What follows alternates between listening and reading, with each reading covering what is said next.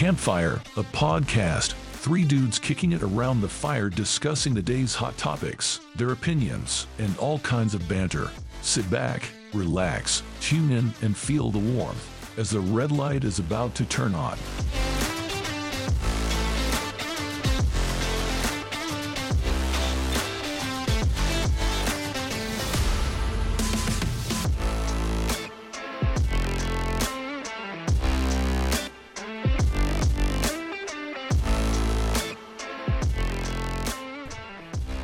All right, dude, the red light's on.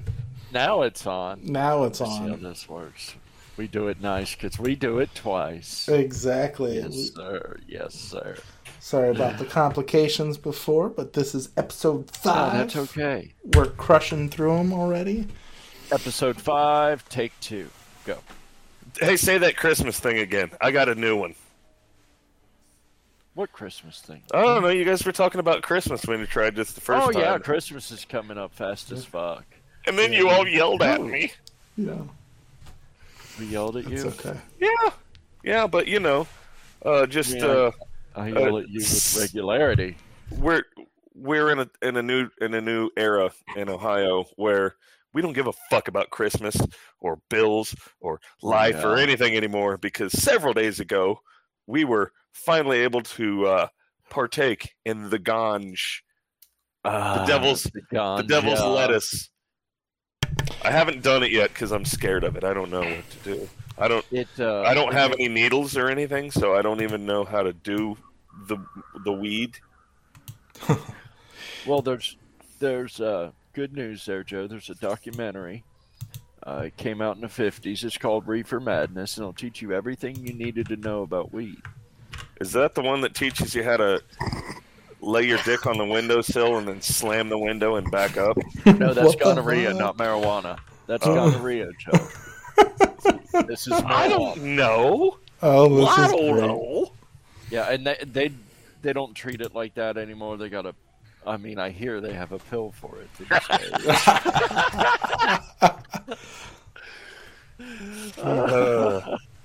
It's a shot in the butt cheek is what it is. Maybe if you smoked a marijuana reefer cigarette, it might cure the gonorrheas. Of course, it might cause the gonorrheas. Yeah, well, it's a scary thing for me. I don't know what I'm gonna do.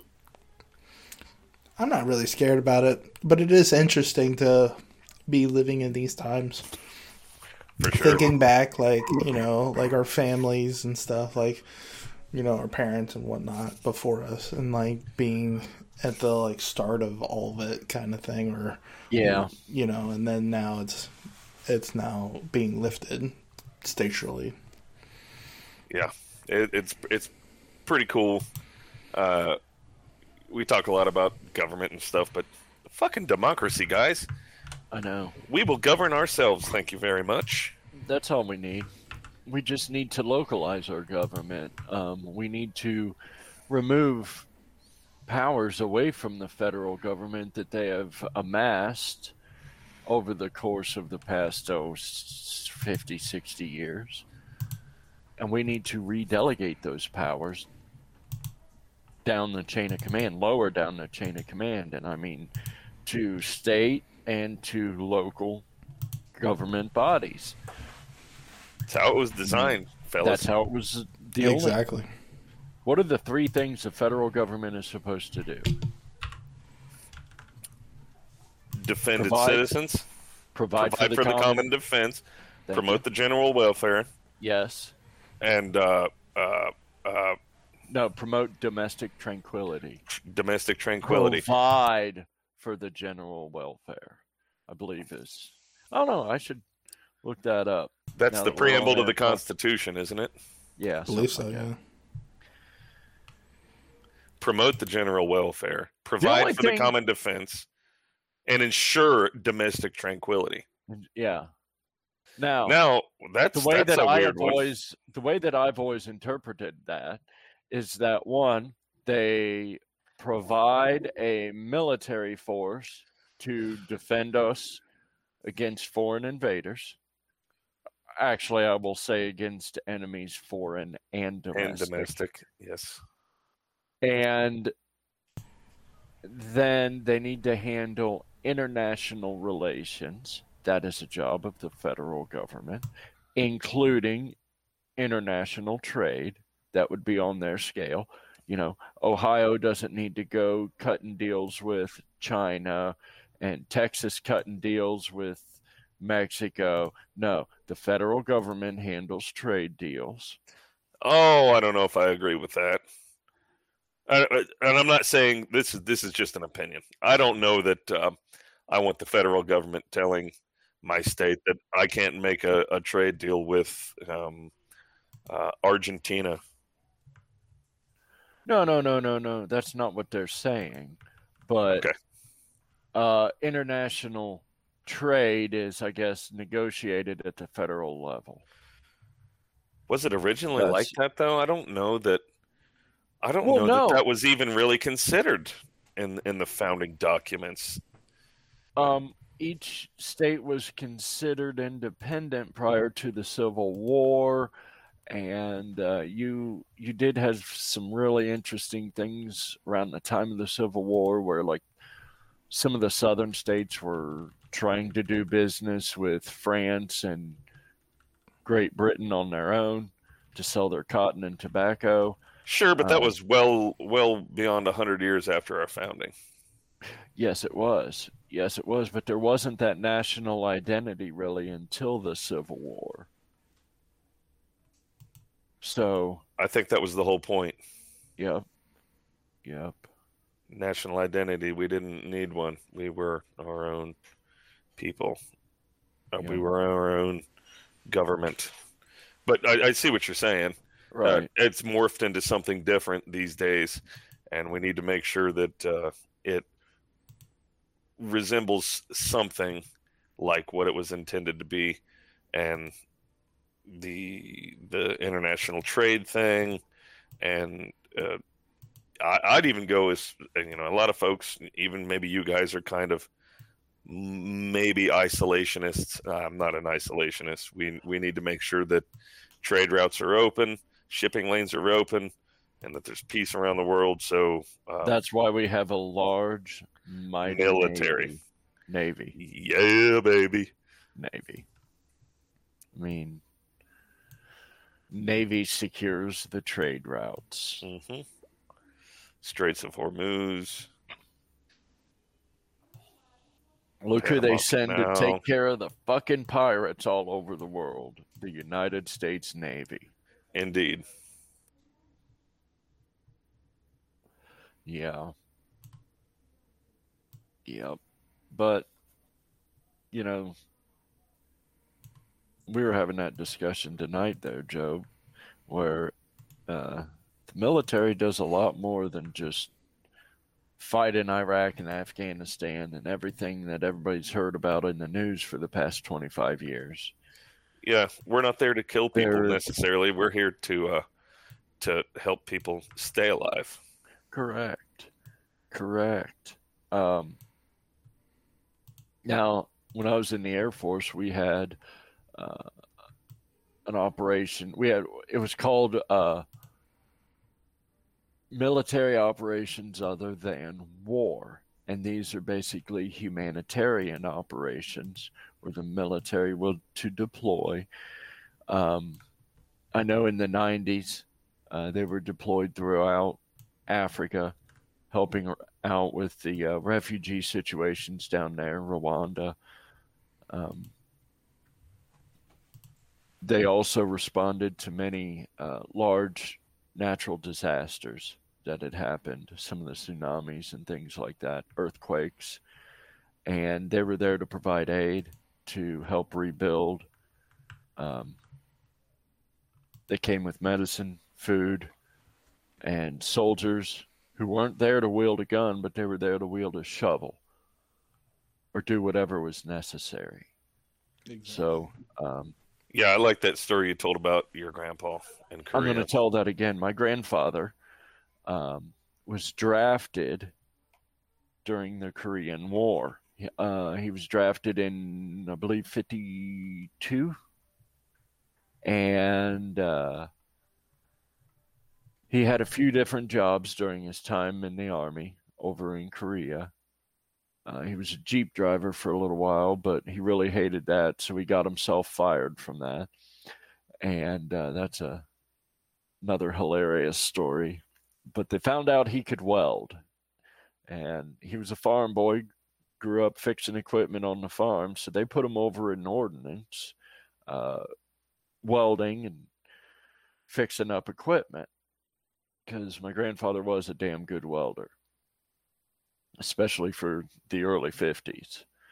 So somewhere along the way, he was detached from his Army unit, and he was placed in this Korean village that was nearby. And he was working as a type of blacksmith. And he was making plows. They were taking old U.S. Army equipment and salvaging the metal to make plows. That's pretty cool. Giving them to these Korean farmers. And it went beyond that, because my grandfather, being the farmer that he was actually sharing his experiences with these Korean farmers and teaching them a lot of the American methods. And he showed them how to use the plow, taught them about crop rotations and a lot of the agronomic practices that were really brand new in the 50s. And I always thought that was really special. You know, that's really the reason that we serve. It has nothing to do with carrying that weapon and firing it at the enemy. And while that is part of the job, we do that as a way to help those same Korean villagers who were just trying to survive. The United States military was the first armed force on the planet to go to war, not for conquest of land or for religious rights, but to liberate another people from oppression, to give freedom to another group of people. And this happened during our Civil War, when the North marched into the South to liberate the slaves. And that has been a hallmark trait of our military ever since, that our soldiers are not just trained killers. They are highly moral individuals who do have the ability to think, and they're there to save lives, not take lives. However, sometimes if bad men are standing in the way, lives must be taken, and the U.S. military excels at doing that. Putting warheads on foreheads. Exactly. However, if we need to dig ditches, if we need to build we can bury them bitches. Schools. Oh. You want to know the real story of shit over there? Iraq, Afghanistan, we'd go in there, we'd build a school, get it all done. The day after we finished it, they'd blow it up. So you know what we did? We rebuilt it. It happened a shit ton all over those fucking countries. And all of it was funded by U.S. taxpayer dollars. You didn't hear shit about that. I don't care. I am about that. Take my money and rebuild that school as many times as you fucking need to. But also, simultaneously, try to kill the motherfuckers that are blowing up the schools that my money's building. Yeah, kill that son of a bitch. That's what I love about our country, and the values we espouse, the resolve that we have. Fuck you, we'll just rebuild that motherfucker. We can do that, no big deal. And then we're going to kill you. And then we're going to teach your people how to live like civilized folks. When I was in the Air Force, while I did spend a good amount of time in security forces, carrying a rifle, doing that job, I was also in civil engineering, which was a job I enjoyed more because it was constructive. We were responsible for building bases in the middle of nowhere, Infrastructure. infrastructure. And so often, as engineers, having the know-how, having the tools and the equipment and the manpower, we found ourselves helping the locals and the nationals. And it became this hand-in-hand type of symbiotic type of relationship with host nations. That's completely natural. It is, and that is how it should be. I mean, if we're going to be in this foreign nation using their soil for our base, we should be helping each other out. We should be also learning from each other. There's always going to be a certain cultural barrier there, but by learning about each other's cultures, you break those barriers down. That's one of the most beautiful things about humanity. And this is another point I wanted to make about our military, is so often our military is that frontline face of America in the world. And, it's something that soldiers are briefed on before they go into a country on courtesies and customs. But, it's important to promote that good image out there. And that got tarnished horribly in the past 20 years because of our raggedy ass news media. And, they start bringing up stories about, well, this soldier committed this war crime and this soldier, you know what? The media should have never even done that. The military should have never even let those stories get out. And to be completely honest with you, those issues should have never left the unit level. That's just how the military works. We have the Uniform Code of Military Justice. We discipline our own for those situations. And so often it was just the media trying to spin a situation and using the American soldier as a scapegoat. So when stories like that come out in the media, it gives a bad image on the military, and it gives the rest of the world a certain idea about who we are and what we do. It's not just the military that tarnishes, though. It's our nation as a whole. It does. You're right. You're right. I mean, but think about what's being espoused in the media right now. It's not all targeted towards the military, because we're not per se boots on the ground war right now, and we haven't been. We're not for quite a while. I mean, we are. That's why I had scare quotes here. Yeah, scare quotes. but scary quotes. But right. They will do anything they can to tarnish what we're trying to do. And Nick, I want to go back to what you said a little bit ago about, we want to do these things so we can put out this good image.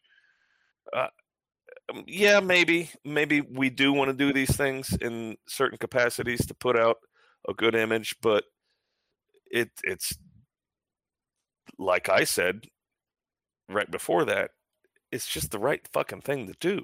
That's the most beautiful thing about humanity. When two different peoples, and think about your Thanksgiving story, when two different peoples who don't know shit about each other come together and help each other out and learn from each other, that's a huge benefit for both fucking sides. All sides. Even sides that aren't a party to that situation. Someone from the outside can look at that situation and see the two unlike parties come together with great differences and learn from each other and help each other.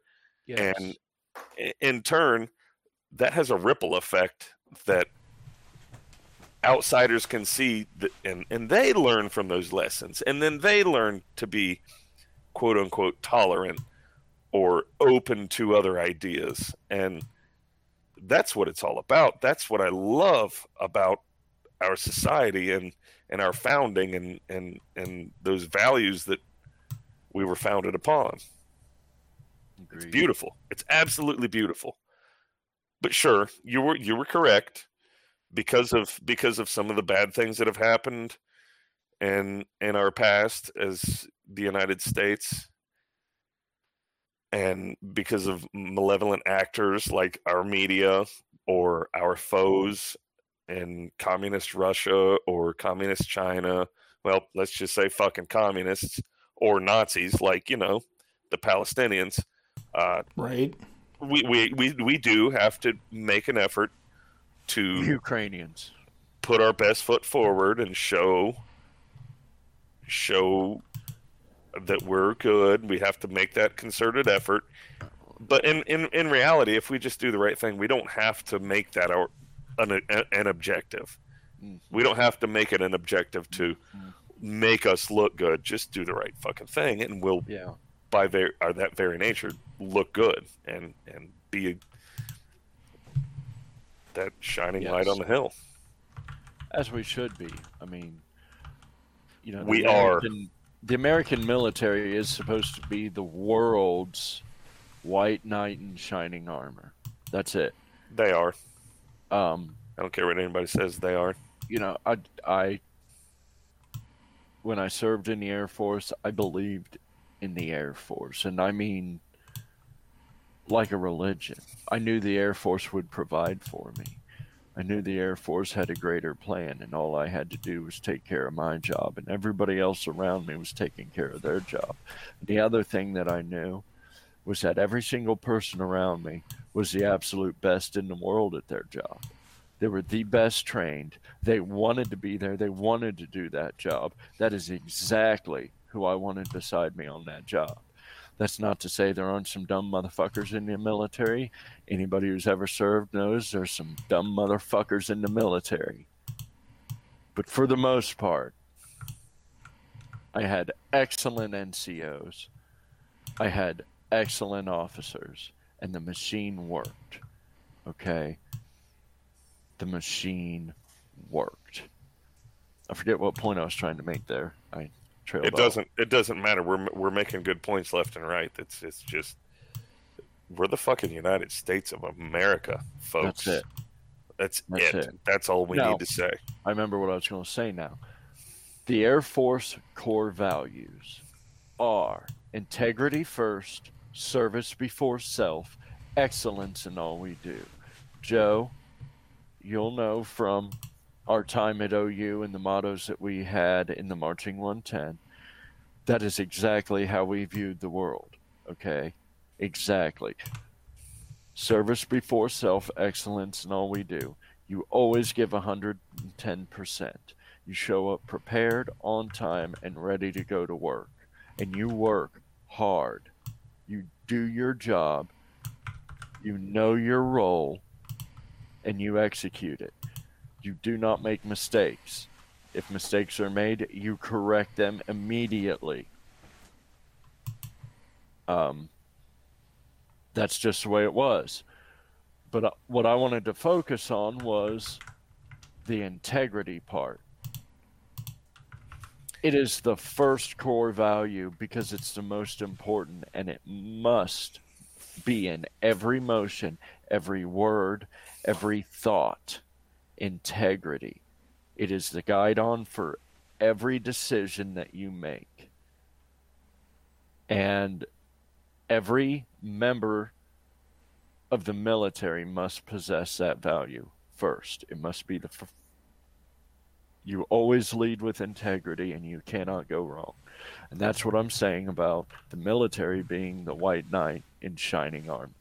Yes, we're the world's policemen. We're going to continue to be the world's policemen. We stand for what's right and what's just. We are not invaders and imperialists. And believe me, if we were, there'd be a whole lot of new New Yorks and new Los Angeles and new Chicagos all over the globe. We would have colonized, imperialized, and taken over plenty of ground. We're capitalists, all right? That's what we do. Exactly. But that is not how we operate our military, because that's not right. Right. It's not right. We're not imperialists. We've let Puerto Rico hang out right there as a quasi-state for over 50 years. All right? They need to shit or get off the pot in my mind. But, Hey guys, can I ask a question real Yeah. quick? I didn't hear this whole thing. But what's so bad about imperialism? Why is that so bad? Imperialism got a bad name because the British Empire spread out all over the world and brought horrible things like slavery to every corner of the globe. No, they didn't. That's not true. Yes, they did. British did not bring slavery to every corner of the globe. They commercialized it. They didn't do that either. Them. That's not true.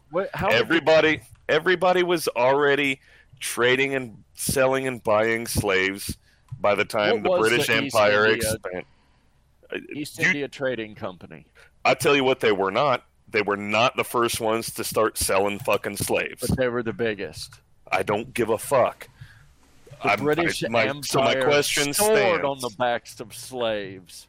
My question stands. What is so bad about imperialism if, only if, the nation that is being imperialistic is virtuous? Well, all I was saying there, Joe, was imperialism has gotten a bad name by, the same people who want to rewrite all the history of the world. But I really think it was the slavery aspect of imperialism that resulted in this current narrative that we have. Yeah, you're right. I don't think that's the thing that resulted in it. I just think that's the thing that evil people have zoned in on, and tried to make that weak link. It's tried to. People have used that to try to make the West some sort of foe of human existence and flourishing. Right. When it's actually the opposite. The West and its imperialist tendencies have brought prosperity and health and ended starvation. Ended starvation. Disease. It's revolutionized the entire world. Yes. So, why is imperialism so fucking bad again? Civilization and society as a whole has skyrocketed. I mean, think about this. The Wright brothers invented flight in what? 1902. It was 1902? Okay. And we put a man on the moon in 1972. 1969. Sure, that one too. So, in what? 65 years, we went from the inception of flight to being on the fucking moon. That's pretty fucking rapid. Keith, you're smirking over there, dude. I gotta know what is going on in that brain of yours. I'm just listening, sitting back. Yeah, but as soon as we started talking about landing on the moon and the dates and what is the date? July 9th, 1969? Yeah. Pretty sure. That's when they shot the movie. Sure, if you think that. Oh, shoot. I'm just saying, I don't know, but go ahead. I was going to say, speaking of the moon, to change subject kind of radically, what's up with this beaver moon that you guys had on the topics list? Yeah, that was good. It's kind of like, let's pull that over. Full beaver moon. I don't know if anybody's aware that there is such a thing as a full beaver moon, but it is a real acid thing. Last week we had a full beaver moon. I just came across this online and I had to touch on it a little bit more here. So Hold on. I gotta find it. We're getting there. November. It's a real short description on the link we have in our notes here. The full moon in November is named after beavers who can be seen preparing for the winter. Native Americans also called it the frost moon or the freezing moon. Those are understandable. In Celtic tradition, it is also called the morning moon and the darkest depths moon. So it is simply, I believe they called it the last full moon before the winter solstice. Is that right? Yeah. So that is a full beaver moon. Full beaver. A full beaver. Now, many of you have been mooned before, but if you've been mooned by a female, you'll know what a full beaver moon is. Exactly right. So, that's all I could think of. Those images. Whenever you got who put this in the fucking notes? I gotta know. Who was that? This? Was me. I put it in there. That was me. We all know what a full beaver moon looks like. Yep. I've seen that. You know what a fruit basket moon looks like. Here, let me show you all. No. Hold on. Switch this off real quick. Change scene. No. I didn't know what a full fruit basket moon looked like until I moved into this house that has my closet doors in my bedroom are full length mirrors, and then I was finally able to see a full fruit basket moon. While you were putting your socks on one day, you just happened to look between your legs and went, Jesus, a goat wandered. Oh, no, wait, that ain't a goat, that's me. Oh, that's great. Oh, Jesus. Full beaver moon. Full beaver moon. Yep. Can you find stuff. You can use that to find the North Star, actually, I hear. I hear it's a myth. Like the female orgasm. That's going to be a whole episode into itself. Oh, no shit. Just ask Ben Shapiro. He's still looking for it. Yeah, that's what I hear. That's what I hear. Poor guy. Man. Yeah, he got a lot of shit for that. Mm-hmm. Dude, speaking of Ben Shapiro and stuff about the Daily Wire, didn't they just release like a new show or something? It was a movie. Was it good? Keith, you didn't watch it. I have not watched it yet. It was on par with shit like Blades of Glory and Basketball and Hot Chicks, and like it was one of those hokey, corny comedy movies that are just fucking stupid. What was it called again? It's called Lady Ballers. That sounds fucking hilarious. I know the trailer looks fucking sweet as shit. The trailer was fucking great. I know we can't talk Nick into it because he's anti-Daily Wire for some reason, but dude, it was fucking hilarious. Because I'm anti-Semitic. Okay, well, they're mostly Catholic. I don't know what that means. Yeah, but exactly right. My grandmother didn't like the Catholics. That's not anti-Semitism. That's okay. Catholicism. That's just called understandable. No, dude. But no, it's a pretty good movie. It's a brief synopsis here. It's about a guy that was a good high school basketball coach back in the day, and he won some championships. And then later on in life, he found himself with a losing team and didn't know what to do. And he's going through a divorce, and his kid hated him, but his kid is, in our modern education system, and it's, coming home from school and telling him about how boys can be girls and girls can be boys and this, that, and the other. And he's going through this existential crisis, and he eventually gets his old team from high school back together that he coached that were champions, and talks them into posing as women, claiming that they're transgender women. I don't know the logistics of it. They didn't cut their dicks off. We'll just say that. And so it's kind of like The Ringer. They go for they try out for the World Games in the women's division and are just fucking owning it. And there's a lesson learned at the end, and it's all a beautiful story. But the whole journey is so hokey and so stupid and so fucking funny. It really is on par with shit like Step Brothers or I keep thinking about Hot Chicks. What was that one that Rob Schneider was in? He was in the pillow fight. I think it is the Hot Chicks. He swapped bodies with a girl, didn't he? Yeah, it was a girl that woke up and was suddenly a 40-year-old guy. Yeah, you remember the pillow fight scene? Yeah. The whole movie was almost like that pillow fight scene. It was fucking great. It was fucking hilarious.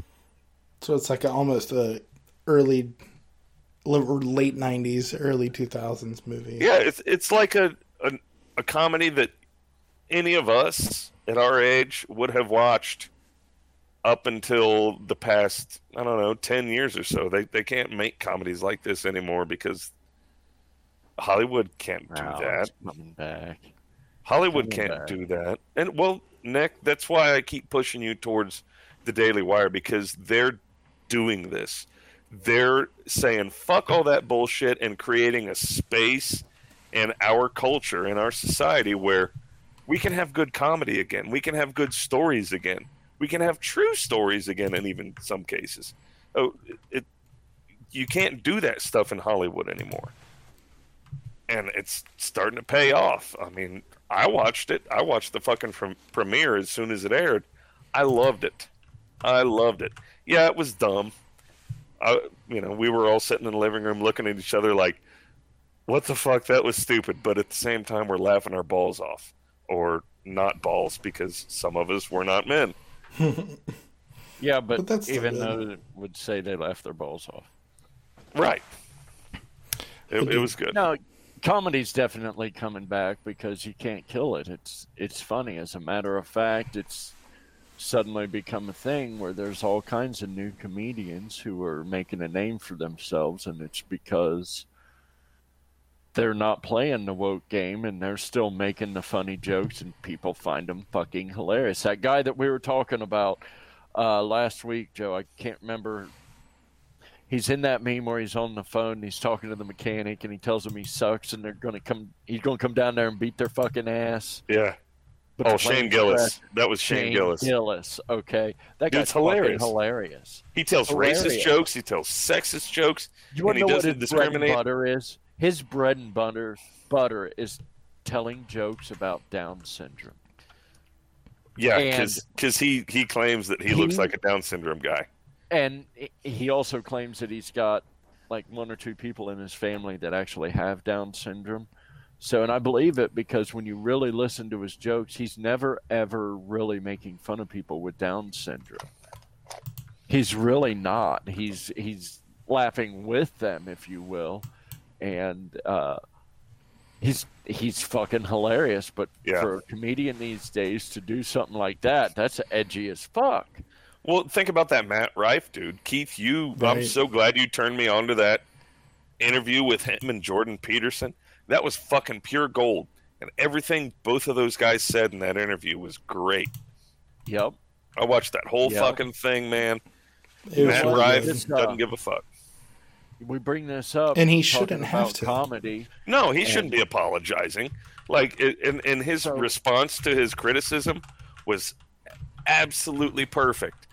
He was criticized for making some joke about domestic violence. I don't even remember the joke. I've probably seen it before. I love Matt Rife. I've seen a lot of his videos, but Keith, what was his response? It was like his online criticism of his domestic violence joke. So he commented some sort of quasi apology. It wasn't an apology. It was on his Instagram. He said, "Here, go ahead and file your complaint here," and it was a link.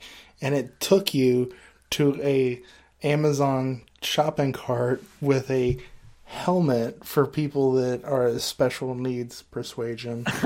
And it was great. And he left it up for like 48 hours or something like that, I think. Oh, yeah. Oh, And then, but here's the beauty of it.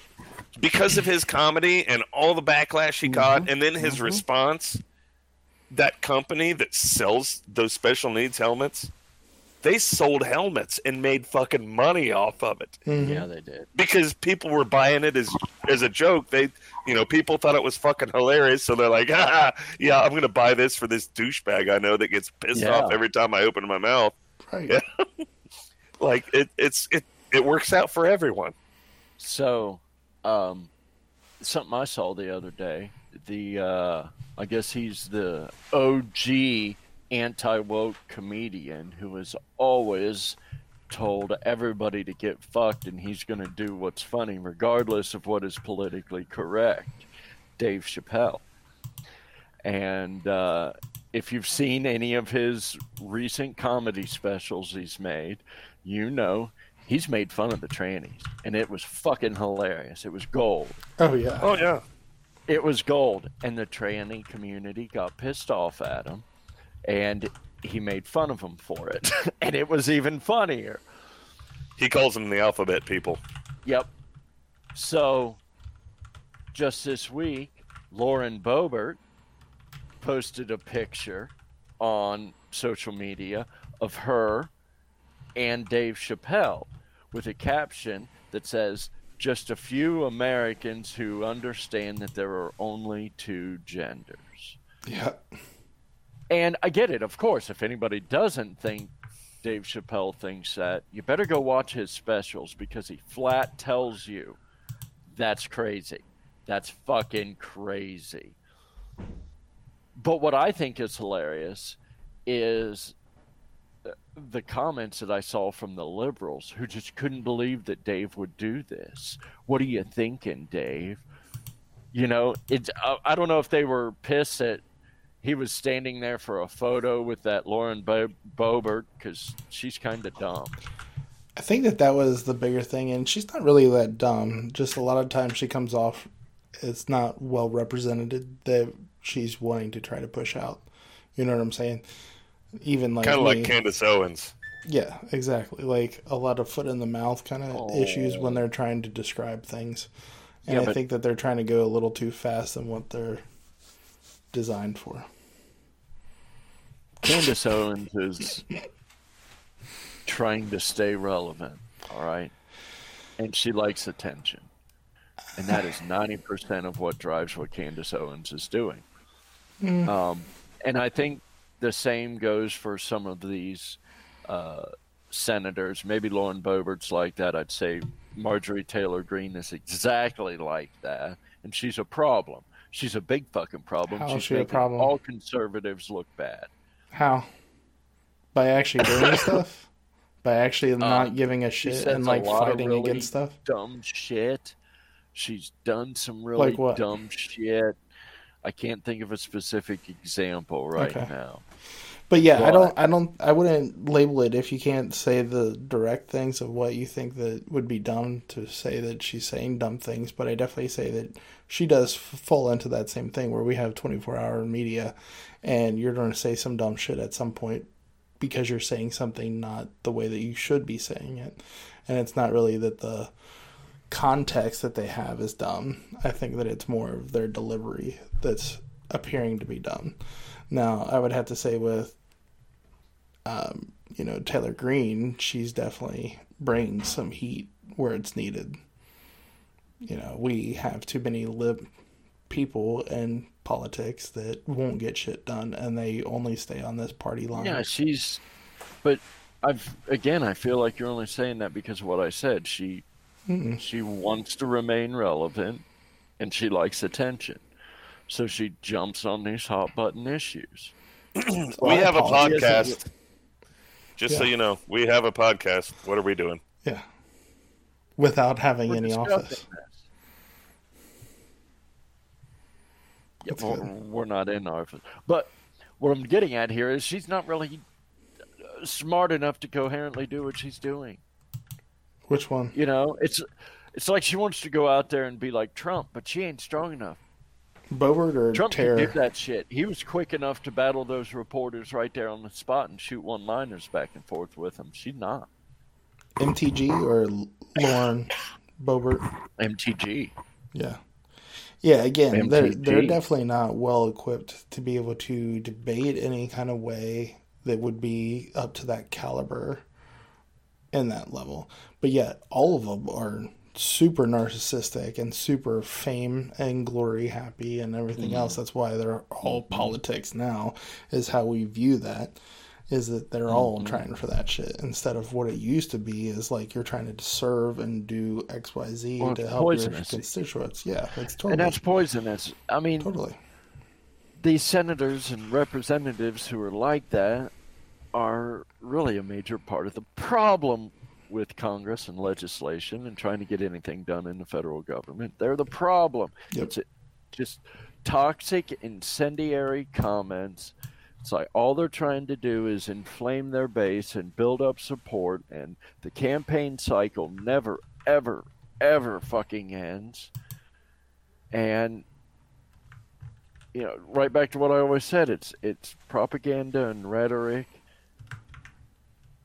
And it's so heavily laced, it's disgusting. Yeah. And all I want is a real leader in there, somebody who actually wants to do the job to serve America. Exactly. Not a self-serving politician trying to get reelected and trying to hide their stock portfolios from the rest of the world. Exactly. And not doing freaking buddy favors for everything and trying to hide shit from the constituents. You know? Right. That's the shit that just makes me sick. And like, even here locally, you know, you have stuff like that going on and it's horrible. But it's easier to control at the local level. You know, you find out about these things at the local level. You know, and at the federal level, we don't know these people. We only find out what the fucking media tells us, and they're spinning some narrative. Every second they're on TV, they're spinning narrative.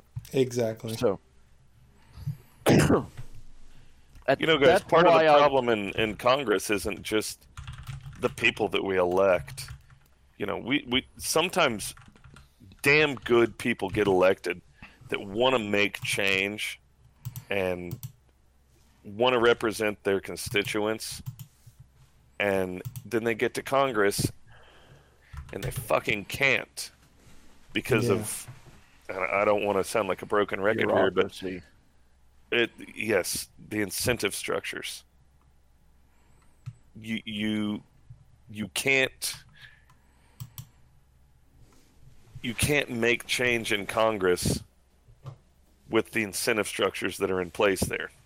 What are the incentive structures in Congress? Get elected, make a big fuss, stay elected. Those are the incentive structures there. So just serve your country and shut the fuck up, just like every American soldier.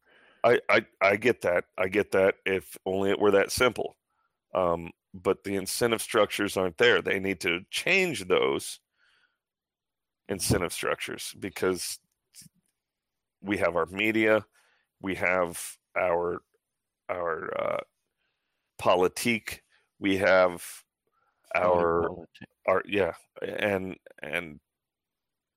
that's how it is. You can't change that just by electing different people. It doesn't work that way, unfortunately. I've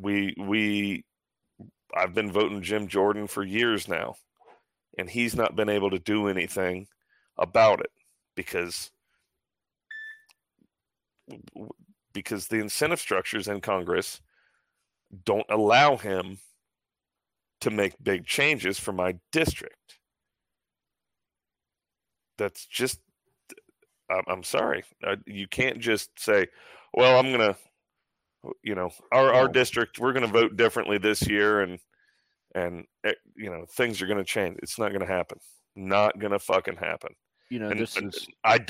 I'm not saying that I know the answer, because this is where I full stop say, I don't know what to do. but I do know that those incentive structures are there. Okay. One, I believe I said this earlier in the show. Maybe it was in take one. But we got to move. We have to remove powers from the federal government. We need to shrink federal government down to a small government and move those powers down the chain of command more to local, where we can control it better, if you will. But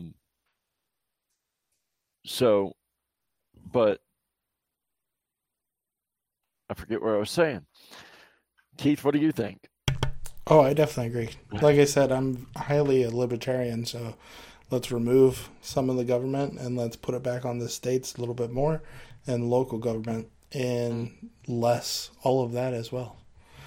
I think really, like, you should only be to the extent of helping people from not getting poisoned. You know what I'm saying? Like, but that's about it. Like, you shouldn't have to have much else in people's lives other than, hey, we need term limits, protection, and something else. I mean, definitely these legislators have given themselves a full-time job in Washington, and it was never like that originally. Yeah, it was only supposed to be this country was founded. These were professionals who had their own practices: lawyers, doctors, business people, farmers. All right. They went home and they just met for a few weeks, maybe 2 or 3 months out of the year. They would go to Washington, D.C., sit down, hash everything out for the year, and then they went back home and lived with their constituents. They didn't live in Washington, D.C. full time. Right. They didn't have 2 homes, one in their home district and one there. They had a little bit of that, but it was like more of like a hotelish kind of setup instead of it being like a full dedicated house to you. Right. You had your quarters just while you're here and then send you back. So term limits? Definitely. 2 terms, period. We need to do something about the amount of time that these people have to debate this shit and to work through an issue. It's ridiculous. Learn brevity. Get through it. So one thing that I would... Filibustering is bullshit. Go ahead.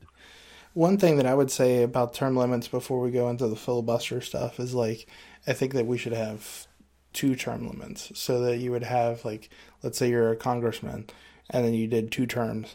But if you're trying to go over to, like, a Senate, you should only have 1 term at that because you've already been in Congress per, you know what I'm saying? So you've already had 3 terms. You should be done. You shouldn't have a second term as a senator at that point. Well, senator terms are longer than representatives. Am I right there? What was that again? Sorry. Senators serve longer than representatives. Yeah, they're 6 years. It's 4 years and 6 years. Yeah, 4 for reps, 6 years for senators. Yeah, Nick, so I think you're onto something though. We need to. There needs to be some limit on how much time these people get to spend doing that job. Right. Because in the end, they have spent an inordinate amount of time cramming down laws that they have no business making. Right. We need to timestamp laws. If you can't get it passed in this amount of time, that bill expires. It's gone. Right. And you either got to start over, rewrite it, and reintroduce it, but they're moving on to the next article, you know? Well, right on down the agenda. These people have no idea what productivity is. These people have never worked out in the real world where productivity is paramount. Joe, Keith, me, we all know what that means. If you want to get paid, you got to be productive. You can't just show up and expect to get paid. I still think, though, they are getting paid at that same point by doing it and keeping it stalled out so then they can lobby against it to get more funding and all this other different jazz. But like you said, there should be a term limit with the whole, in committee on a bill being reviewed. Like, you should allow that just to be massively tabled for so long. like you're saying. But I also want to, real quick, I want to toss in there, if you're running for president, you have, let's say you're a senator, you automatically should give up your senator position if you're running for president. Even if you don't win, you should give that up because you're focusing on that. You're not focusing on your constituents. Yeah. Yeah. Hillary didn't give up her seat until she got elected, correct? Hillary wasn't in the Senate anymore when she ran. As far as I know. Yeah, I don't think she was. Biden wasn't in the Senate either. Okay. But Keith, what you just said there made me think of somebody that I actually like and think would do a good job as president. It's Ron DeSantis. In his home state of Florida, where he is governor, he and his coalition passed a bill that, and what you're talking about exists, but only on a state level. So if a governor in Florida were to run for president, then he forfeits his position as governor, and then the lieutenant governor takes the reins, and so on and so forth down the line. But knowing that Ron DeSantis was going to run for president, he and his coalition in Florida passed legislation in their state that said that he doesn't have to do that. Ron DeSantis is running for president and is still the governor of Florida. I don't like that. I love Ron DeSantis. I'm not saying that I don't. I think he'd be a great fucking president. I like his policies. I like his governance. He did a fucking great job in Florida. But that's some grimy shit right there. I think so too. But I think that I would have to say that I don't think that he'd be a great president. I think he'd be an excellent vice president. Because to the one and only, yeah, basically Donald Trump. Right now, that's going to happen, right? Right now, DeSantis is going to be Trump's VP pick. Yeah. And then they're going to move the White House to Mar-a-Lago. No. Shit. I'm going on vacation. I'm going to play golf. I'm going to play golf and visit the president. I will say that I'm playing golf, but I'm putting more divots into the ground and being a trencher yeah, but than who cares? anything else. We'll get McDonald's at the end of the day. Hey, Diet Cokes and McDonald's. Oh, Fuck shit. Yeah. Dude, we're down south. We're going to get some Zaxby's or Bojangles. Yeah. Donald Trump loves McDonald's and Diet Coke. Yeah. Robot food. Is Zaxby's good, though, man? There's one down where I go to work all the time. Dude, and I keep eyeballing it like, man, it's the shit, dude. Have you been to any places that sell, like, tenders or stuff like that, just, like, solely? Like, we have places around here called, like, Raising Cane's is one. Oh, I love Cane's, dude. Cane's is good shit. If you like Cane's, Zaxby's, like, 3 times better. No shit. Dude, yes shit. Man, I'm getting fucking hungry again already. I just had a fucking pizza. And you want to get the extra Zaxby sauce. It's so good. Dude, that Raising Cane sauce is fucking exquisite. Yeah. Dude, you'll think that this is like gourmet then compared to that because it's so good. But Zaxby's, I was looking at their menu a little bit one day on DoorDash, sitting in the hotel room. They've got all kinds of shit. All kinds. It's not just chicken, dude. They got burgers and sandwiches and fucking, I think they've even got like shrimp and stuff. Yeah. Fish. It's a southern fucking place, man. Oh, man. It's so good. That's one thing I can say about my travels down south. I'm away from my family. I go there too much. It's a pain in the ass, but man, I'm gaining weight. Dude, especially where you're going, I would think that you'd be mowing some good authentic barbecue from right there. Dude. Like, it's so good. Dude, I've been eyeballing this one chicken place. Janet's Chicken or something like that. Janet's Nashville Chicken. Ooh. And I'm just like, I'm going to have to fucks with that. I'm scared of it because I know it's Nashville hot chicken. And I know that I'm going to be on the toilet for the next 2 days. But worth it. God, it's going to be so good. I know it is. Hey, speaking about food and stuff, I know that we had this on our topic list. Ag scholarships. Nick, I know that's that a good one. Comes near and dear to your heart about stuff. Well, let's preface this a little bit. Let's set it up, because Keith, you had sent us like an Instagram short or something about this organization, this guy, and maybe a couple of his buddies that were. What was going on there? They had. They were doing an auction and stuff, I think. Yeah, that's what it was. They well, hell, it's right here on our notes. They're an organization that gives out scholarships for people that want to go into the ag field, and because they're trying to keep farmers alive. And I remember him in the video talking about how, there are so many fewer farmers these days than there were, a decade, 2 decades, 3 decades ago. And so that's why he's doing what he's doing, is trying to keep kids into farming, because let's face it, who feeds us? Farmers. Exactly. That's right. And one of his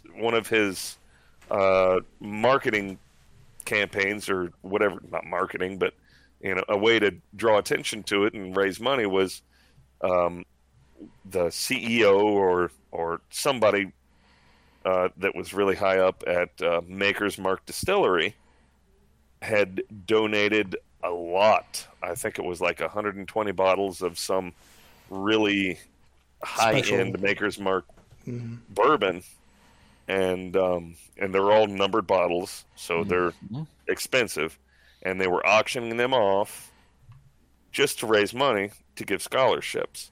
And as soon as I saw that, I was like, man, that's fucking badass.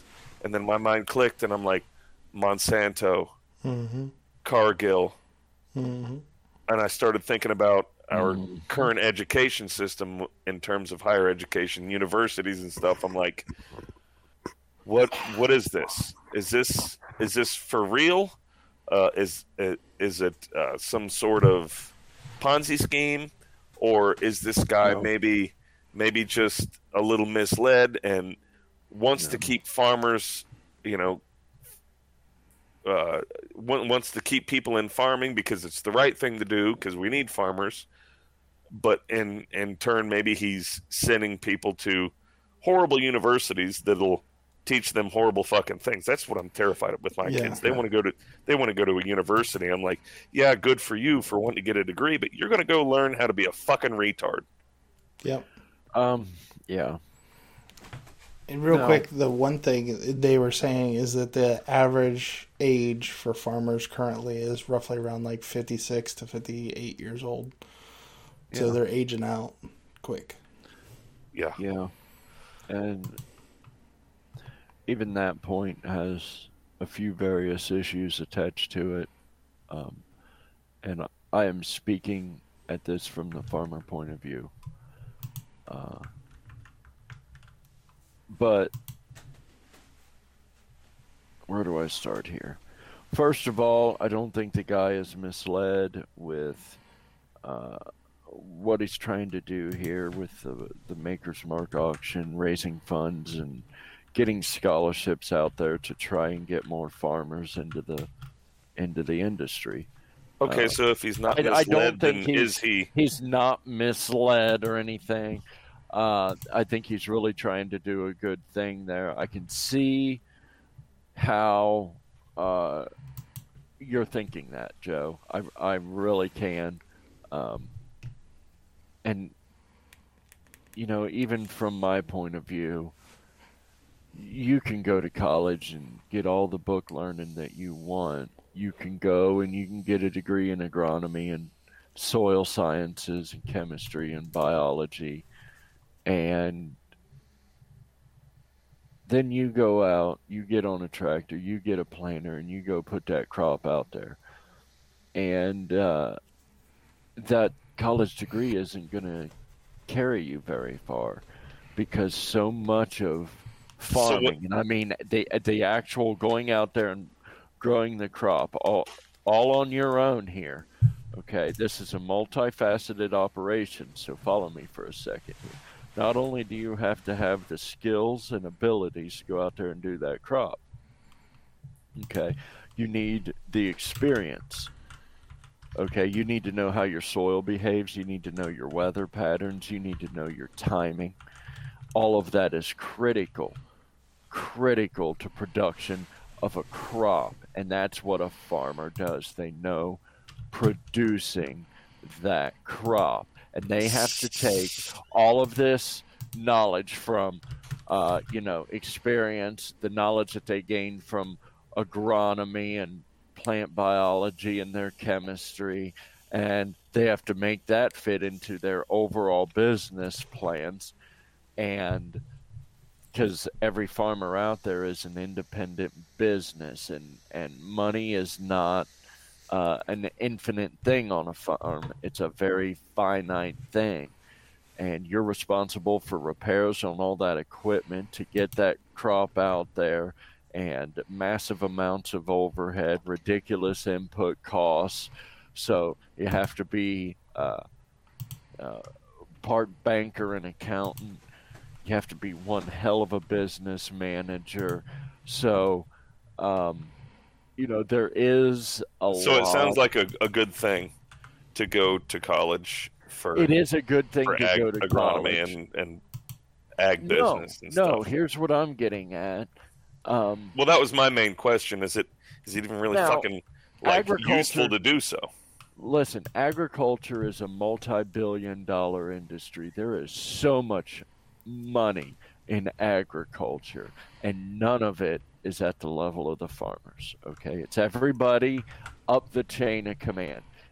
The money isn't coming to the farms because the farms are only making what they can sell every bushel of their crop. Okay, but you have agronomists that are making big time money. You've got marketers and brokers that are making big time money. The equipment dealership salesmen, everybody else in the whole chain of agriculture. I don't say chain, it's a web. It is a web. It's an interlocking web, and everybody else surrounding that farmer is making the money, not the farmer. Just as Joe likes to say, incentive structures. Man, Keith, you took the words right out of my fucking mouth, dude. Yeah. Dude, okay, so the biggest thing is that we're not allowed to have, you as a farmer have lost so many rights, period, like seed rights. And that's the first and foremost gang rape between that you're getting. Corporations and the government. The American farmer is getting gang fucked. Big time. It's not between a rock and a hard place. You're between a cock and a cock. And they got you balls deep, airtight on both ends. Yep. And they are just fucking you dry. They know exactly how much money you can make and still survive to put out a crop for the next year. And yeah, because they already stole all your data. They control us, and they keep us right there in that profit range that just keeps us farming for another year. Okay. So that's why I was really questioning this whole idea. Like, we're sending kids to school to learn how to do one of two things: either exploit those folks and keep them in that profit range, or send them out into the field to stay in that profit range. No, well, yeah. Is that what we're doing? Yeah, pretty much. Because the guys who are the real farmers out here, they didn't go to college for it. They graduated high school and they went to work, and they've been farming every day of their lives. Okay? And I will reference Joe, the guy I was just previously working for, the guy our age. That's him. He didn't go to college. He's a smart guy. He is. He's probably the best farmer I know, because he can balance all of these, multiple facets that it takes to produce a quality, high-yielding crop. He can do that. He does it very, very well. and he can pull all of this, information he needs. But he didn't go to college to learn this stuff. He went to work on the farm. He's got all the experience in the world. He worked with his grandfather and his father, and that is what it takes to be a farmer in America. You need the generational knowledge, because that's what farming has thrived on for thousands of years. Every growing season is a learning experience. That's why I refer to farming as a practice. We are learning every year, and you take notes. Every growing season is a science experiment. Mm-hmm. And we learn, and we adapt our methods. We develop new practices. We continue to become better stewards of the land, and in turn, our crop gets better. Nick, it sounds like what you're telling me is that going to college for agronomy and that sort of stuff isn't that important. No, I have pushed my kids to go to school for mathematics. I want them to be grain brokers. I want them to be bankers. I want them to be lawyers. That's what I want. I want them to that's all good and fine. But because that's what the farm is going to need. So that's why I'm saying this guy isn't off the mark giving these kids scholarships, but we don't really need more agronomists and plant biologists in this world. What we need is more people who understand agriculture and what it takes to produce a crop, and they understand the symbiotic relationship between farmer and Mother Nature. That's you're confusing me. I'm following you, dude, and I think that with that, just as we're talking about politics and everything else, and saying that, if you're serving your community and stuff as a politician, you need to come back to home base to understand. And I think those people, just like you're saying, like once they learn how things take to produce, they still need to refresh and come back later on with that. And that's what it's part of it. I've always told my kids, you got to do your schoolwork. I do want them to go to school, but to do something better. Right. Okay. To I guess, yes, I want them up that chain of command, Joe, as you would say, learn to exploit the farmer, but they're going to bring that knowledge right back to our farm. And after they've got their education and they know how to do what they need to do to manage and run the farm, then they can come back and go to work, and we will learn to grow that crop. Okay. Yeah. I guess it's not the. You see what I'm saying? It's not the binary that I had in my mind. It's not the binary that I had in my mind.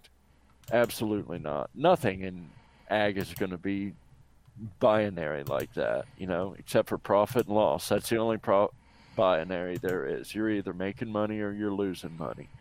But there's a whole lot of gray area there, buddy. Well, what I'm saying is it's not just either you're going to be, oh man, I hate to admit this, but I was just thinking like a fucking modern day Democrat. Oppressor or oppressed. Those are the only two things you can be. If you're going to be a farmer, you just have to accept the fact that you will be oppressed. Okay? And the farmer has always been oppressed throughout history.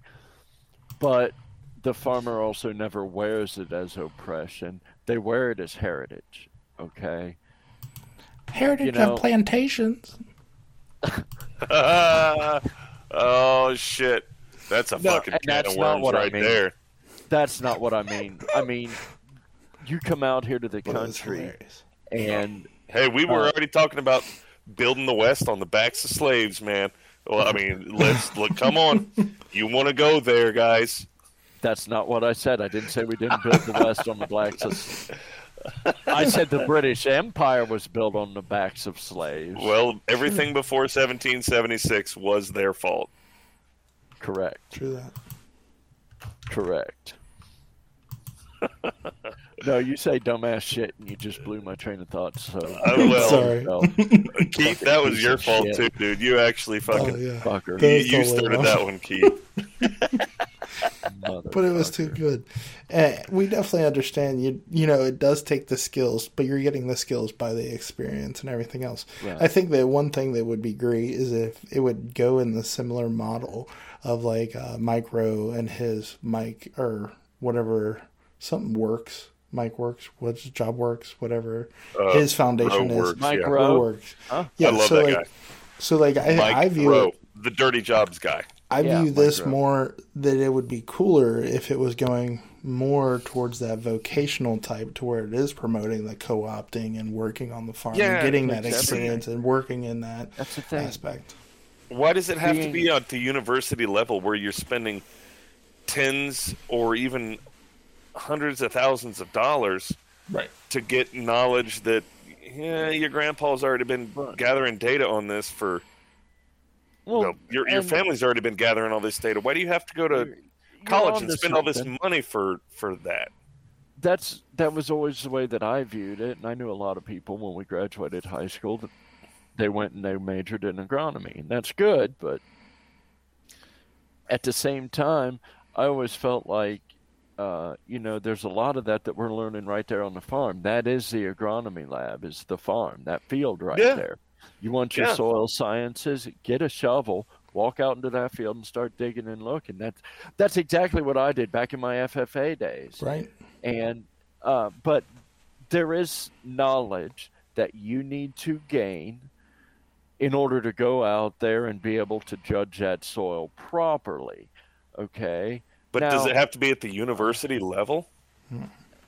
I mean, for some of the careers in this, yes, because I'm going to go out there and I can dig around in that soil and I can look at it and I can feel it, but I can't see everything in that soil. I still need to take it to a lab and have it analyzed, and I have to know what to do with the data that the lab gives me. Okay, so I've got this much magnesium, I've got this much zinc, I've got this much phosphorus.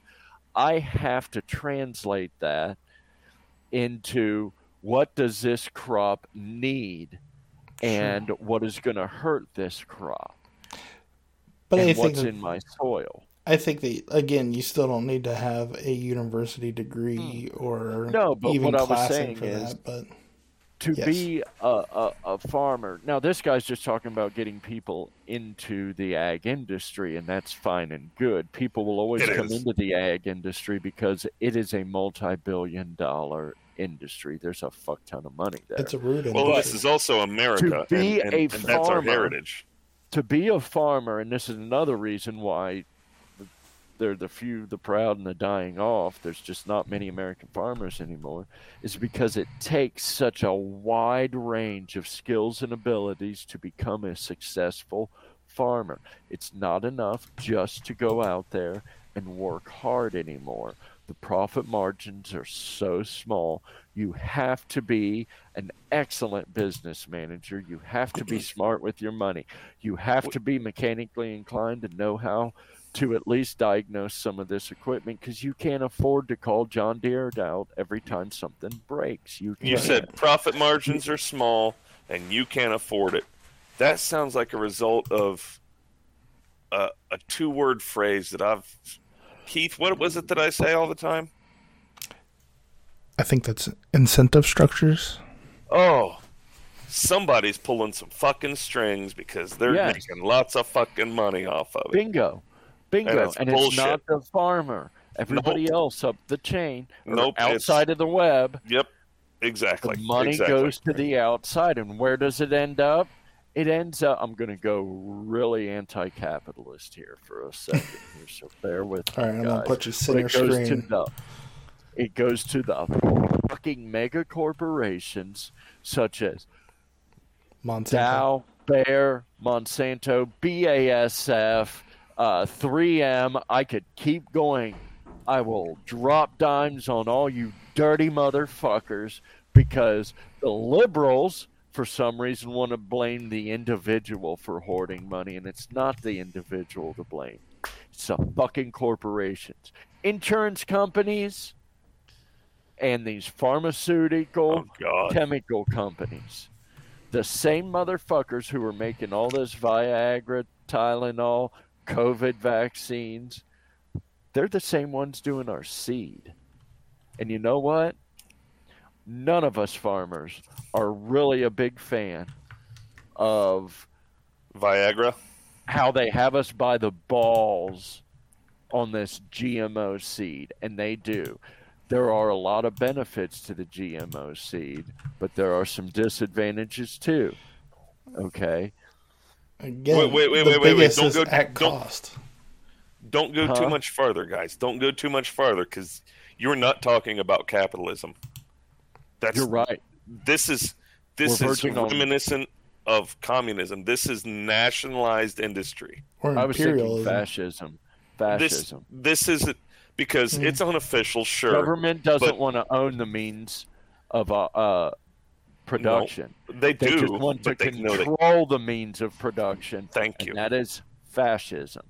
And lobbying and all the payoffs and all these super PACs. This is reminiscent of communism, fascism, whatever you want to call it. This is not capitalism. Yeah. So they want to take control of food production, and every single person listening, however few or many of you there are, that should frighten you more than anything else about this government. They want to control every bit of food that you intake into your bodies. On so many levels. Listen, it is not right-wing propaganda that they want you eating bugs. There are literally places here in the United States growing bugs, mass-producing bugs for food production. If you want to eat bugs, tofu, you go ahead and you keep voting green. That movie you were asking me about, Keith, the Lady Ballers movie from the Daily Wire, funny little scene in that movie. The coach going through a divorce.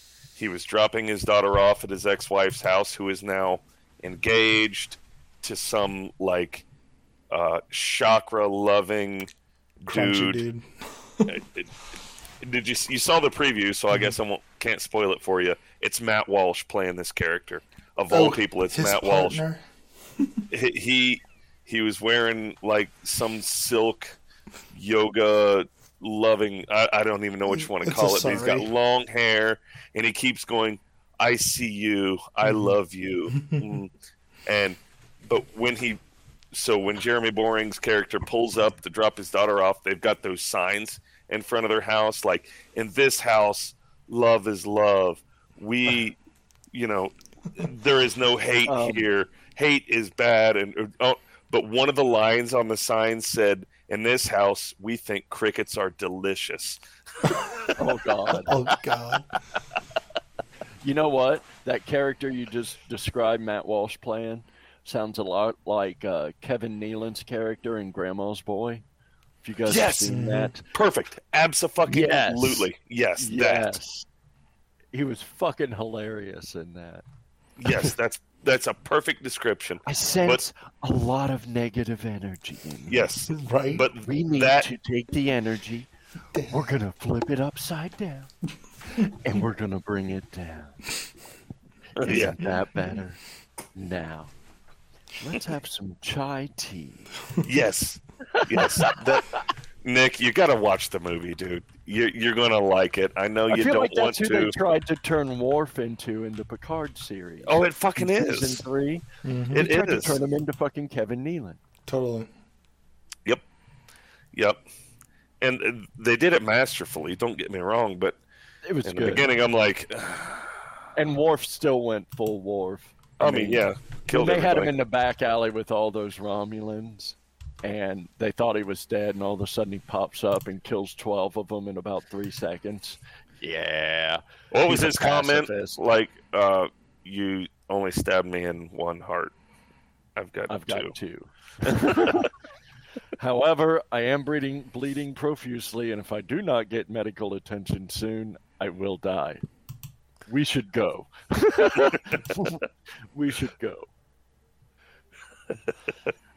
Oh, shit. Keith, is Worf not the best part of Deep Space Nine now? I mean, Oh, Cisco dude. is badass, but Cisco and Worf together, holy fuck. Dude, Like- okay, so give you up to date. I'm now on Yeah, I haven't heard where you are recently. Where are you? episode 3 of season 5 on DS9. All right. So they've this is where evacuated- No. Kira is Yes. pregnant with what's his face's O'Brien's baby, baby. O'Brien, and But O'Brien didn't fuck her. no, No, it's just it was a transport chain. Bashir because of- pretty much fucked her. yeah, this is a basically. surrogate. This But- is a surrogate. See, They're now like having feelings for each other because he rubs her and stuff. Because Keiko makes him fucking slave yeah, over yeah, her yeah. and stuff. Let's be because- honest. If either of you guys were to rub on Kira Nerys, you'd get some feelings too. I Most have of those that now. feelings would be So, in your like, pants, I'd be but like, you would get hell some yeah. feelings. I had those feelings before the massage. Yes, totally. Yeah. And So then that's also, interesting, and it speaks volumes to how much integrity Miles O'Brien Yes. has. I love my wife. and then it was cool to see Worf one of these Klingon girls and stuff, but then it was actually Quark's ex-wife, and like he helped him out to get with her a little bit more and stuff. Oh yeah, And then what Worf was happened? pissed. And then Yeah, what dude. happened? What Worf do? He threw Jadzia down and Yeah, he tried did. to break her hips. Yeah, we're just at that point. That's the Okay. final piece. Nice. So I'm like, hail to the yeah. But it was funny because she's like, bitch, what do you see in her? I'm in front of you. And he's like, Yeah. I don't see shit because I'm a fucking warrior, So- motherfucker. Ah! So then she grabs a batleth and Yeah. is like, "Here, motherfucker, I'm gonna smack you in the Right. fucking face with it." Like, damn, clearly you can't see. And then I do love that scene because she's like all about it, and they fall on the ground, and then Worf reaches up and grabs her by the neck, and she immediately regrets that decision. Yeah, right. That's when she remembers that Klingons hey. have two barbed cocks. Yes, twin barbed cocks.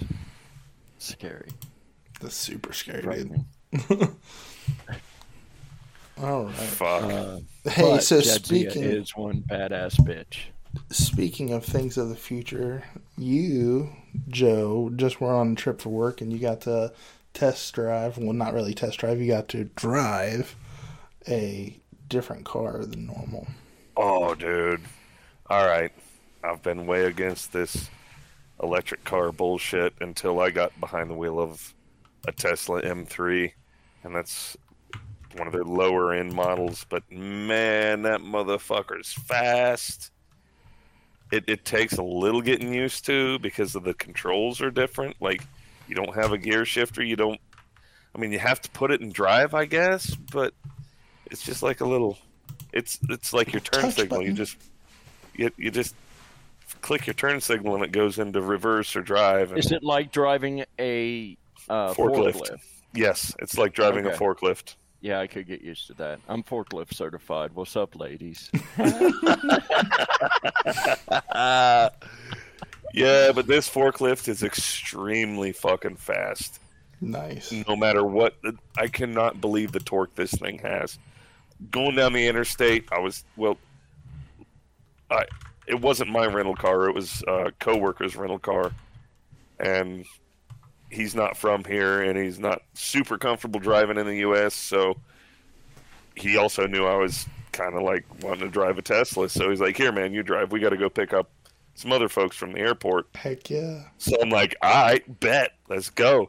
It was really weird at first because when you accelerate, you go fast. But when you let off the pedal, it automatically brakes. I mean, not like slams you to a stop brakes, but the brakes engage just a little bit. Come to find out, that is part of the battery regeneration. If you're not putting on the gas or the throttle, whatever you want to call it, if you're not accelerating, it's trying to use your brakes to recharge the battery. It's pretty fucking cool. Okay, that makes sense. But I get out on the interstate going down I-24 towards Nashville, and it wasn't like super heavy traffic, but I drive kind of fast. I know what I'm doing. I know the area. I want to get there and get the fuck back. It's fucking dinner time. Let's do this. And I'm doing maybe 70, 75, and I finally get comfortable with the car, and I'm like, all right, it's time to go. So from 75 miles an hour, I just kind of punch it, and I go, oh, shit. Never been in any gas vehicle that can do anything like that. And I've been in some fast fucking cars. Well, no, it's an electric fucking motor. Of course, it's far more responsive. It's like pulling torque. the trigger on a drill. Yeah. Okay? The fucking torque on these things are insane. Raw Even at DC power, baby. I could not fucking believe it, dude. I scared the shit out of, well, I won't say his name, but I scared the shit out of that poor guy. Because, he's not from here. He's not a citizen, and he may or may not have a green card. Right. And he doesn't want to get pulled over. Sure. He's paying taxes. He's got a green card. He is paying taxes. He doesn't have a green card. He's That's got all a visa. That matters. He's got a visa. He's legal. Paying taxes. He's legal. He's a great dude. Right. Great engineer. One of my good friends now. But, we make lots of jokes back and forth. And, he freaked out once I punched the gas. And before you knew it, we're doing 9,500 mile an hour. And I looked down like, oh, shit. Dang. It literally just, all I did was, there's the gas pedal. Just in a couple seconds, up to 100 mile an hour. And I'm like, what the fuck? You're like, I'm fast as fuck, boy. Fuck yeah, dude. I couldn't believe it. And now I'm on the Tesla train. I fucking want one. And Keith, yes. I think you sent us that video today or yesterday of the Tesla truck. Yeah, dude, the drag racing the Porsche. I love that video. It was a video of the Tesla, the brand new Tesla truck that was just released a few days ago, drag racing a Porsche for the quarter mile, and the Tesla truck wins by at least 1.5, 2 car lengths. While it was pulling a trailer with a fucking same Porsche that it was racing, and the Porsche on the trailer even beat the fucking Porsche. Yeah. This Tesla truck pulling a Porsche on a trailer beat a Porsche. I'm just going to throw something out there because I believe this needs a little context. We're looking at this from one perspective here. And yes, these electric vehicles, I don't know if they're cool. The shit that they can do is cool. That acceleration and all of that, I'm not surprised by all of this. Of Me neither. Me neither. That. But it's fun. I've drove electric vehicles before. Like I said, I'm forklift certified, so I'm not surprised by this. I know a lot of construction equipment these days. It's electric. Bulldozers, brand new Cat bulldozer, it's electric. They got electric wheel motors. Yeah. The diesel is just charging the batteries. Right. But everything is running on electric there. A lot more power there. In precision. Trains are electric these days, diesel electric.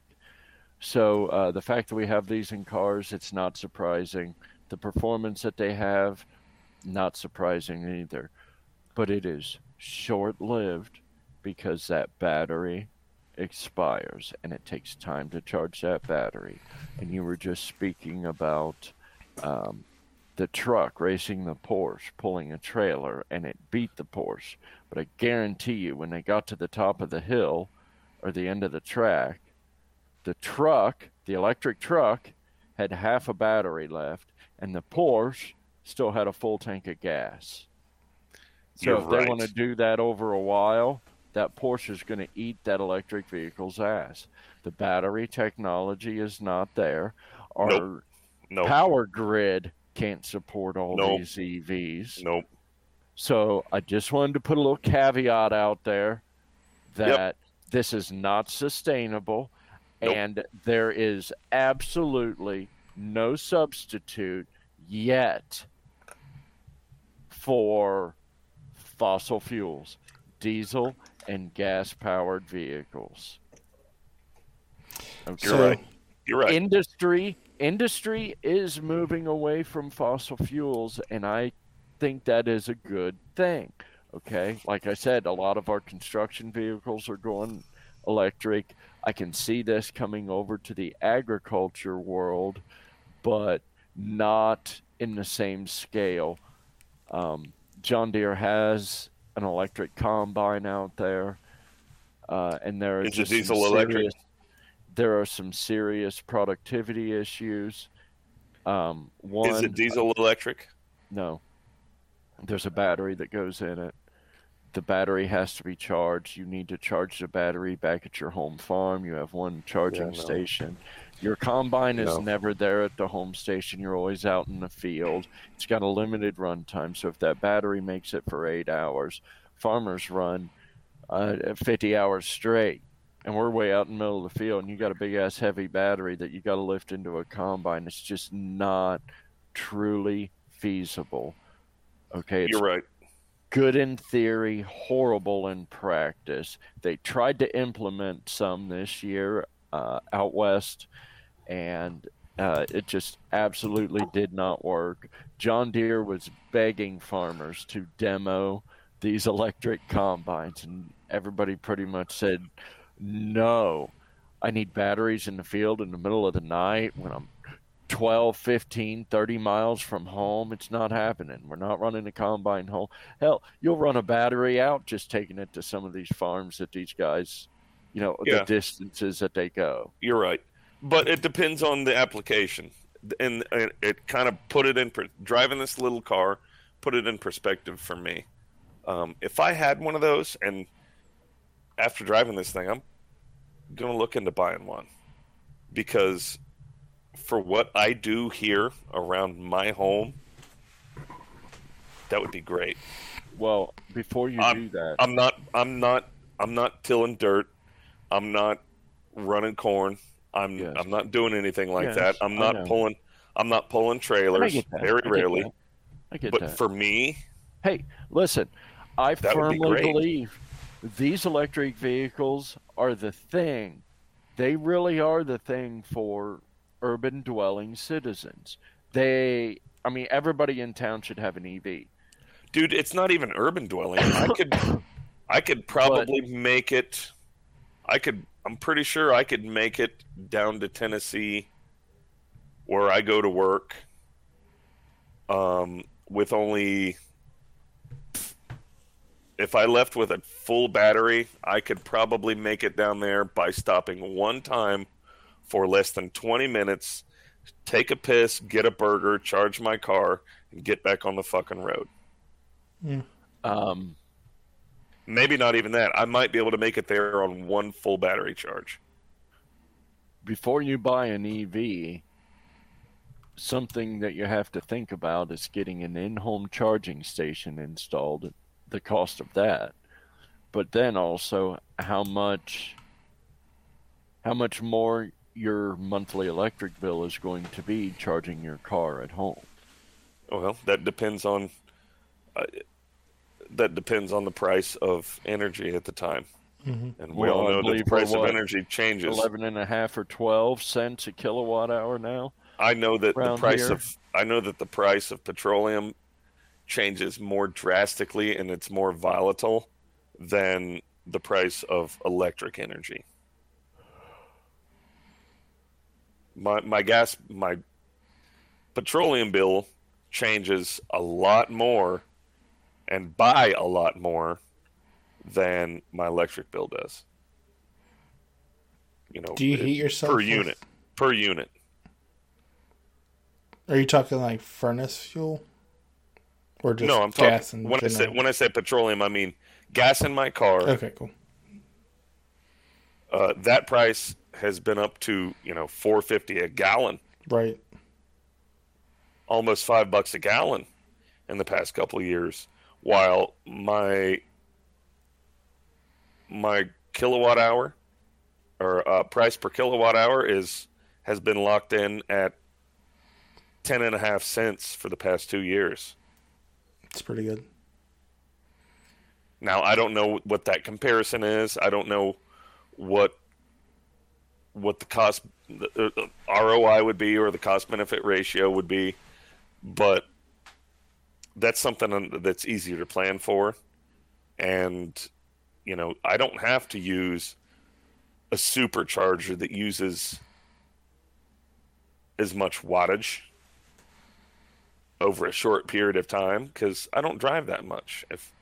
If I had a Tesla charging device in my home, it might pay for itself. And if it doesn't, I don't fucking care. I got a goddamn Tesla, and it goes fucking fast. Because bird. Yeah. Yeah, but I think that the bigger thing is what we've seen in the past.